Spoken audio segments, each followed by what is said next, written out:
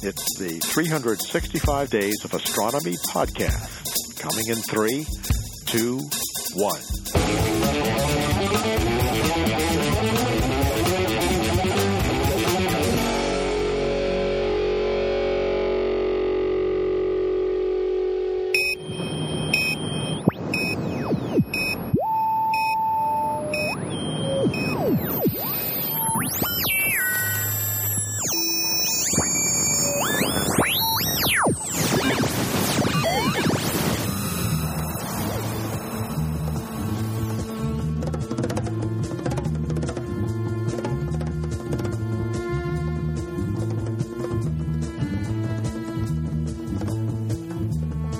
Live from Earth, it's Space Radio. This is Paul Sutter, and coming up, we're talking about where the Furbies are coming from, and of course, taking listener questions about all things in this beautiful universe. We record every Thursday at 8 p.m. Eastern, and you can follow along or leave a voicemail at spaceradioshow.com. And today's Blue Shift, I'll be talking about Triangulum XL1. But first, the news. Hey, Space Cadets, welcome to Space Radio. I'm Paul Sutter, astrophysicist at Stony Brook University and the Flatiron Institute, and for the next half hour, your Agent to the Stars. We've got an exciting show for you today where we talk about all things space, astronomy, astrophysics, rocketry. If it's above the Earth's atmosphere, it's in this show's universe. This show lives on listener questions. We record every Thursday at 8 p.m. Eastern here at Spaceman Studios in New York City. So leave a voicemail at spaceradioshow.com to get yourself on the air. You can also follow along with our Space Cadets tuning in live from around the world, including, but not limited to, New Smyrna Beach, Christchurch, New Zealand, Treasure Coast, Florida. Is that what the pirates left? I don't know. Warsaw, Poland, Ashburton, New Zealand, Plattsburgh, New York, Washington, D.C., Chi-Town, shout out, Vancouver, B.C., Howell, New Jersey, Montevideo, Uruguay, Austin, planet Earth, and Malvern, PA. We're taking questions that the Space Cadets send. Not all of them, sometimes all of them. I think I managed to do that once.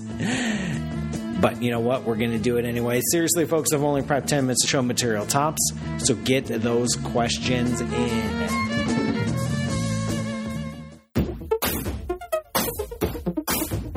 Before I start taking calls, I wanted to share some interesting bits of news I caught recently. And once again, Furbies are in the news. And when Furbies are in the news, I can't help but talk about it. There's a deep, unconscious driving force that forces me to talk about Furbies. And Furbies come around in the news every 6 months or so. And I just have to. And guess what? There's a Furby story. By the way, there's a conference, the American Astronomical Society meeting is happening right now out in Hawaii. Lucky ducks.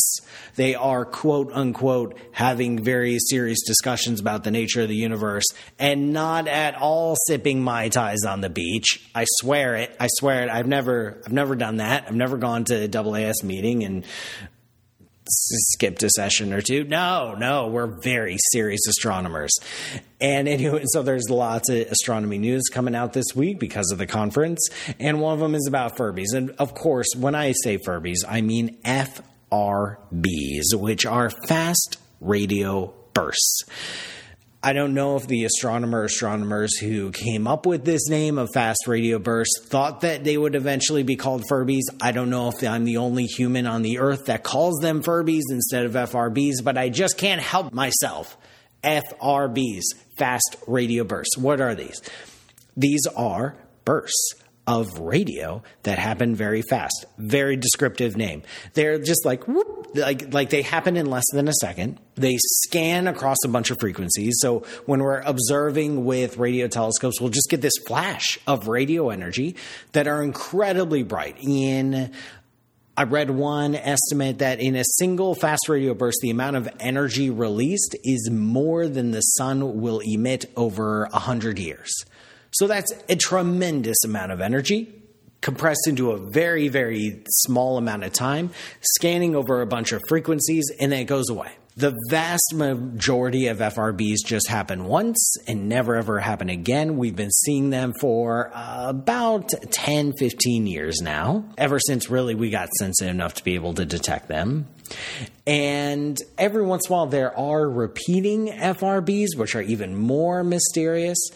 And the thing is, they don't seem to come from any one kind of galaxy. They don't seem to come from any one particular direction on the sky. In this latest Furby named, are you ready for this?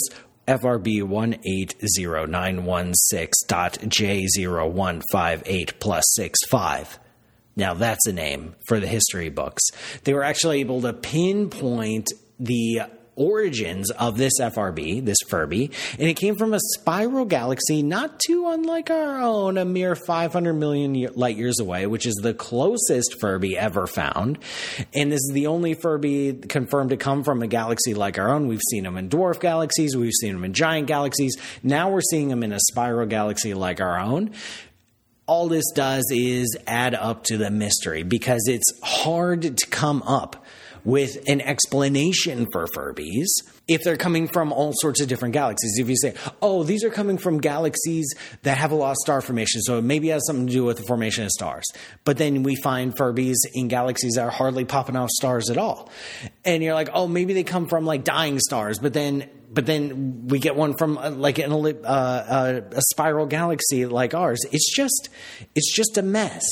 Obviously, it involves a lot of energy, which usually means something is dying in the universe, something is going catastrophic, but what exactly, we are really having a hard time. So, as of today, barely into the new year, Furbies are still a mystery. Remember, you can leave a voicemail or follow along live. Just go to spaceradioshow.com for the links. That's the latest and greatest when it comes to space, but it's time to have a conversation.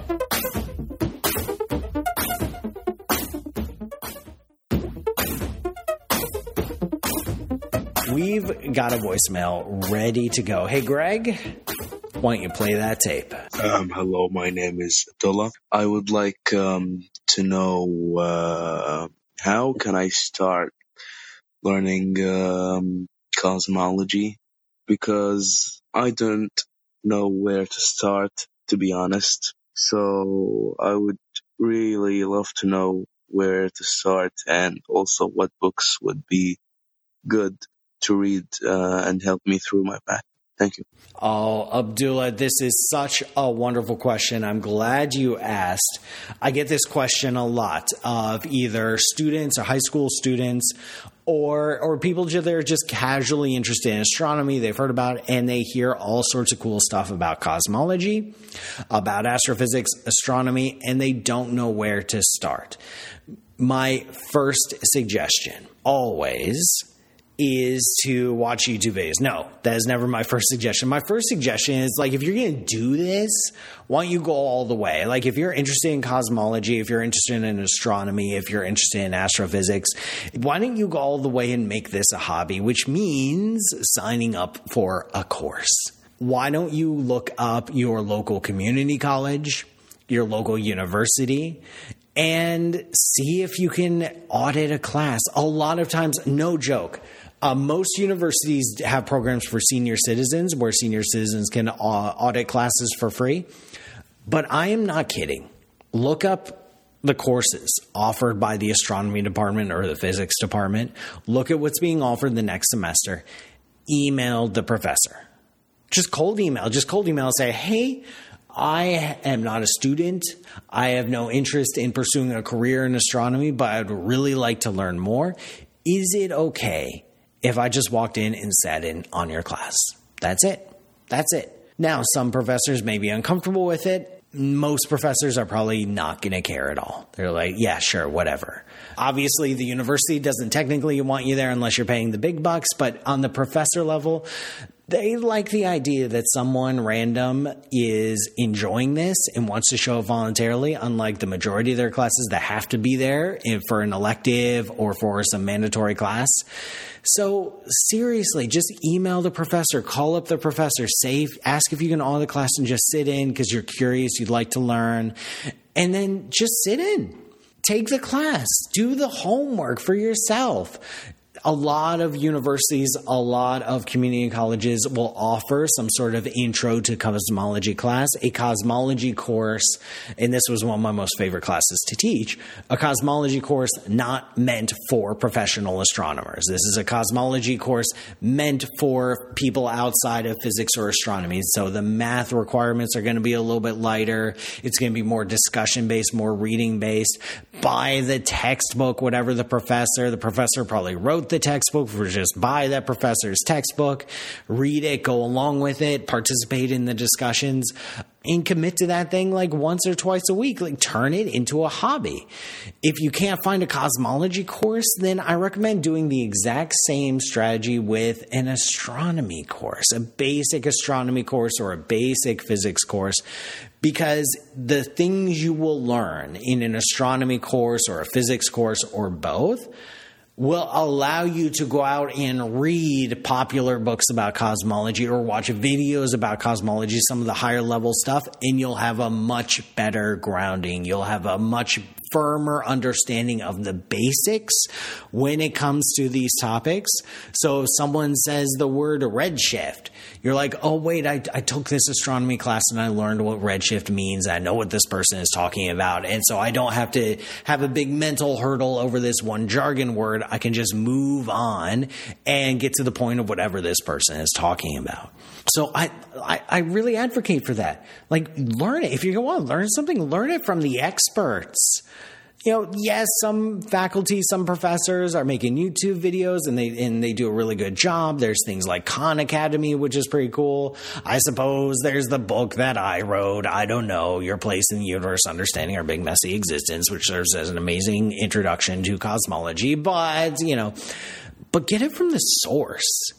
Get it from the people who are literally researching this. Get it from the people who are making this their day job. What better avenue is there to just learn it from those people? Even if they're not the perfect instructor or the most energetic presenter, you're getting it right there. So give it a shot. You know what? Just go all out, risk it all. Don't be scared. Don't be nervous. The students don't care. They might notice you the first day and after that, because I have had people audit my class who were adults who were obviously not college students. The college students noticed for a week, and then they realize that they're way too busy to worry about these kinds of things. And if I just say, yeah, there are people auditing this class, don't worry about it, they say, okay, yes, professor, we won't worry about it. So give it a shot. What have you got to lose? I'm Paul Sutter, and this is Space Radio Beside Your Dignity. This show is brought to you by you. Go to patreon.com/PMSutter to learn how you can support the show, and I'll see you after the break. Welcome back, everyone. I'm Paul Sutter, and this is Space Radio. We've got so many more questions ready to go, but remember, you can join the conversation by leaving an online voicemail or by following the live streams. Check out spaceradioshow.com for all the links. And now, it's time to give some space cadets some love. And what do we got? Starting us off the bat, we've got Campbell Duncan on Twitch asking, how do we see the light of first scattering when the cosmos was soon filled with non-ionized hydrogen blocking the view? Thanks heaps. Well, what we see, to give everyone some background, the universe is big and it is expanding, which means in the past it was smaller. And at some point in the past it was so small, so hot, and so dense it was a plasma. It was a crazy hot soup of charged particles and radiation all bouncing around each other like crazy. But then the universe expanded and cooled, and it switched from being a hot plasma to a relatively chill neutral gas. And that process released a bunch of radiation. This radiation persists to the present day. We call it the cosmic microwave background. When it was released, when the universe was just 380,000 years old, it was literally white hot and had a temperature of a few thousand Kelvin. Nowadays, it has a temperature of 3 Kelvin and is all the way down in the microwaves, but it completely soaks the sky. This image, this light is something we call the surface of last scattering, because it's the last time this light bounced around all crazy and then got loose and was able to freely stream throughout the universe until it hits things like our eyeballs or our detectors. And so we call that the surface of least scattering. And we can see it because the entire universe was soaked in it. So what we see as the edge of our universe, what we see as this ancient fossil light, is from a patch of the universe that is now inaccessible to us, because that light was released, traveled to us, and in the meantime, the universe has expanded over the course of 13.8 billion years. And so now that patch of the universe that emitted that light is now unfathomably far away from us and expanding away from us so fast that we can never reach it. But the light is still here. It's like getting a postcard from a friend who moved to Europe and is never moving back, and you can't buy a plane ticket. So you can never visit them again, but you get that one last postcard. The cosmic microwave background, this light, this ancient light, was also generated right here in this patch of space that we call the solar system, that we call the Milky Way. It wasn't the solar system. It wasn't the Milky Way back then. It was just a hot patch of the universe. It too emitted light, and now this light is somewhere else. It is somebody else's cosmic microwave background, and we're the ones who are inaccessible to them.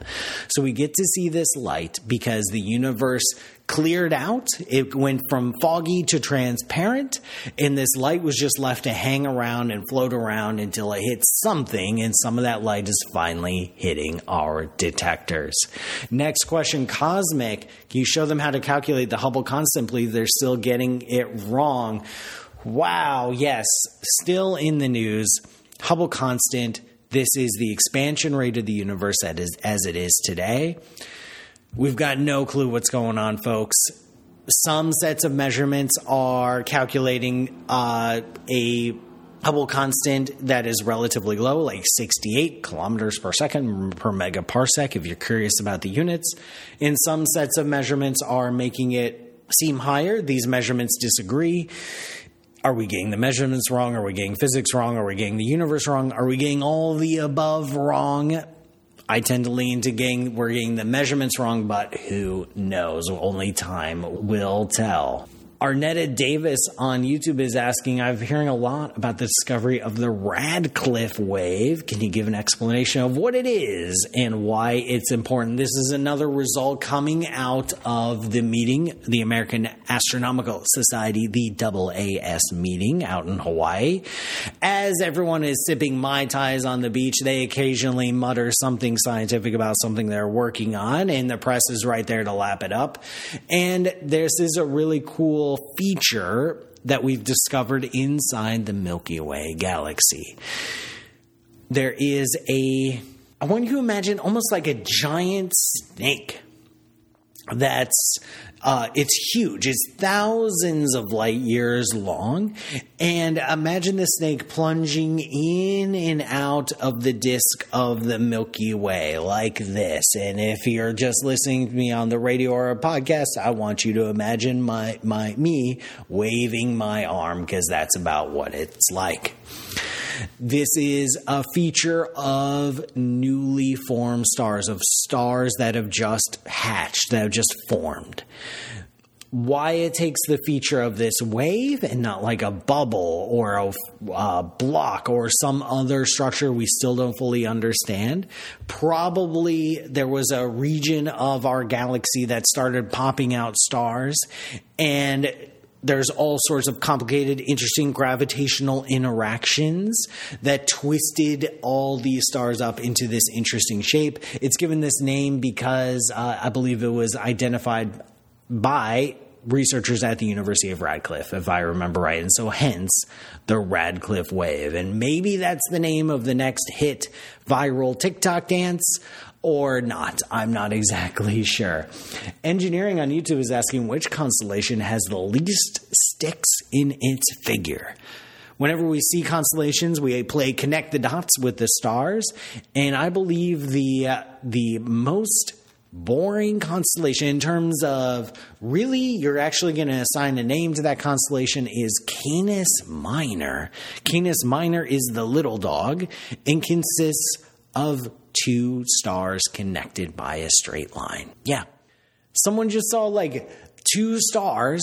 You know, there's some ancient Greek or Persian, and next to it is Canis Major, the big dog with Sirius, the brightest star in the sky, and it looks pretty impressive and vaguely canine-like.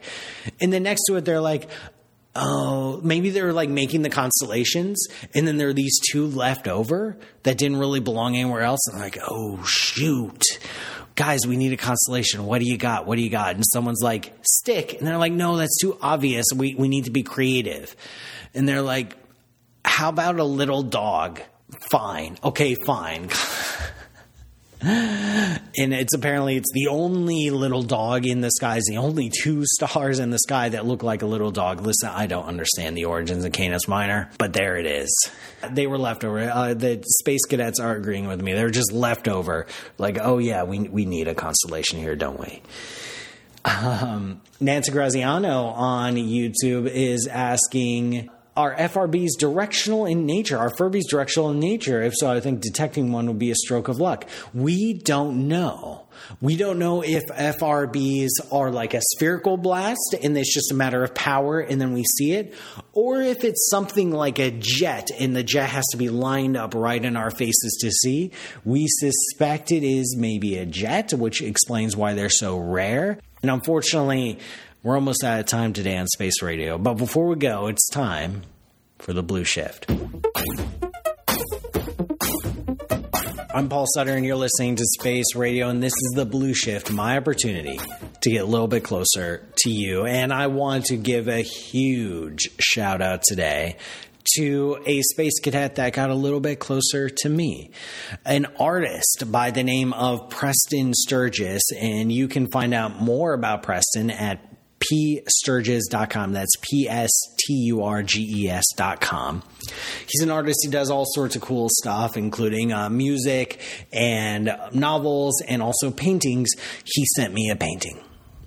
I'm not kidding. He sent me a painting. He's like, Paul, I like your work. I thought you might appreciate it. He sent me a painting of something he calls Triangulum XL1, number 41. And he included a lovely note. And it's absolutely breathtaking, the painting. Once I get it up and mounted, I will share a picture on social media. Once I find a good landing spot for it in Spaceman Studios. But I checked it out. It is absolutely stunning. And in the note, Preston says, hi, Paul. Here's Triangulum XL1, number 41. My protagonist looks off into the great immensity from the loneliest duty station ever. Keep up the wonderful work. All blessings to you, Preston.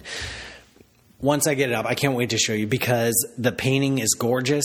The painting evokes this sense. It really does. Because I looked at the painting before I read the note. It evokes this sense of loneliness, of enormity, of expanse, of smallness. The same kinds of beautiful mixtures of feelings I get when I look at a clear, dark sky. And anytime an artist is inspired by science, inspired by astronomy or any kind of science, my heart just like skips double time. I just love it. So thank you so much, Preston. I truly do appreciate it. I will get some pictures up on social media once I get it mounted. And if you're curious about more Preston's work, please go to psturges.com.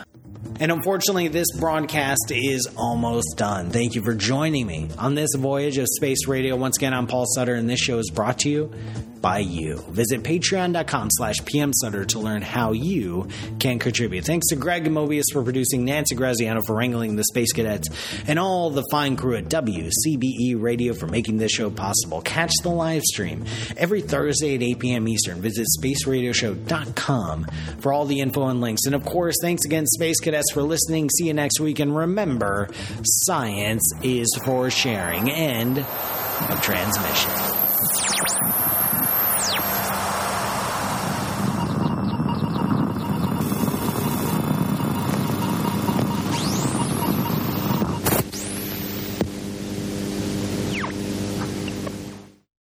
Across 10 years and more than 12 million downloads, we've brought you day after day of content. Thank you for making this possible. Now we've added a new way to donate to 365 Days of Astronomy to support editing, hosting, and production costs. Just visit www.patreon.com/365 Days of Astronomy and donate as much as you can. Share the podcast with your friends and send the Patreon link to them too. Every bit helps. As we head toward our 10th anniversary on January 1st, 2019, we have to ask, what in the cosmos do you want to hear about? Let us know by emailing us at info@365daysofastronomy.org. Thank you. You are listening to the IYA 365 Days of Astronomy podcast.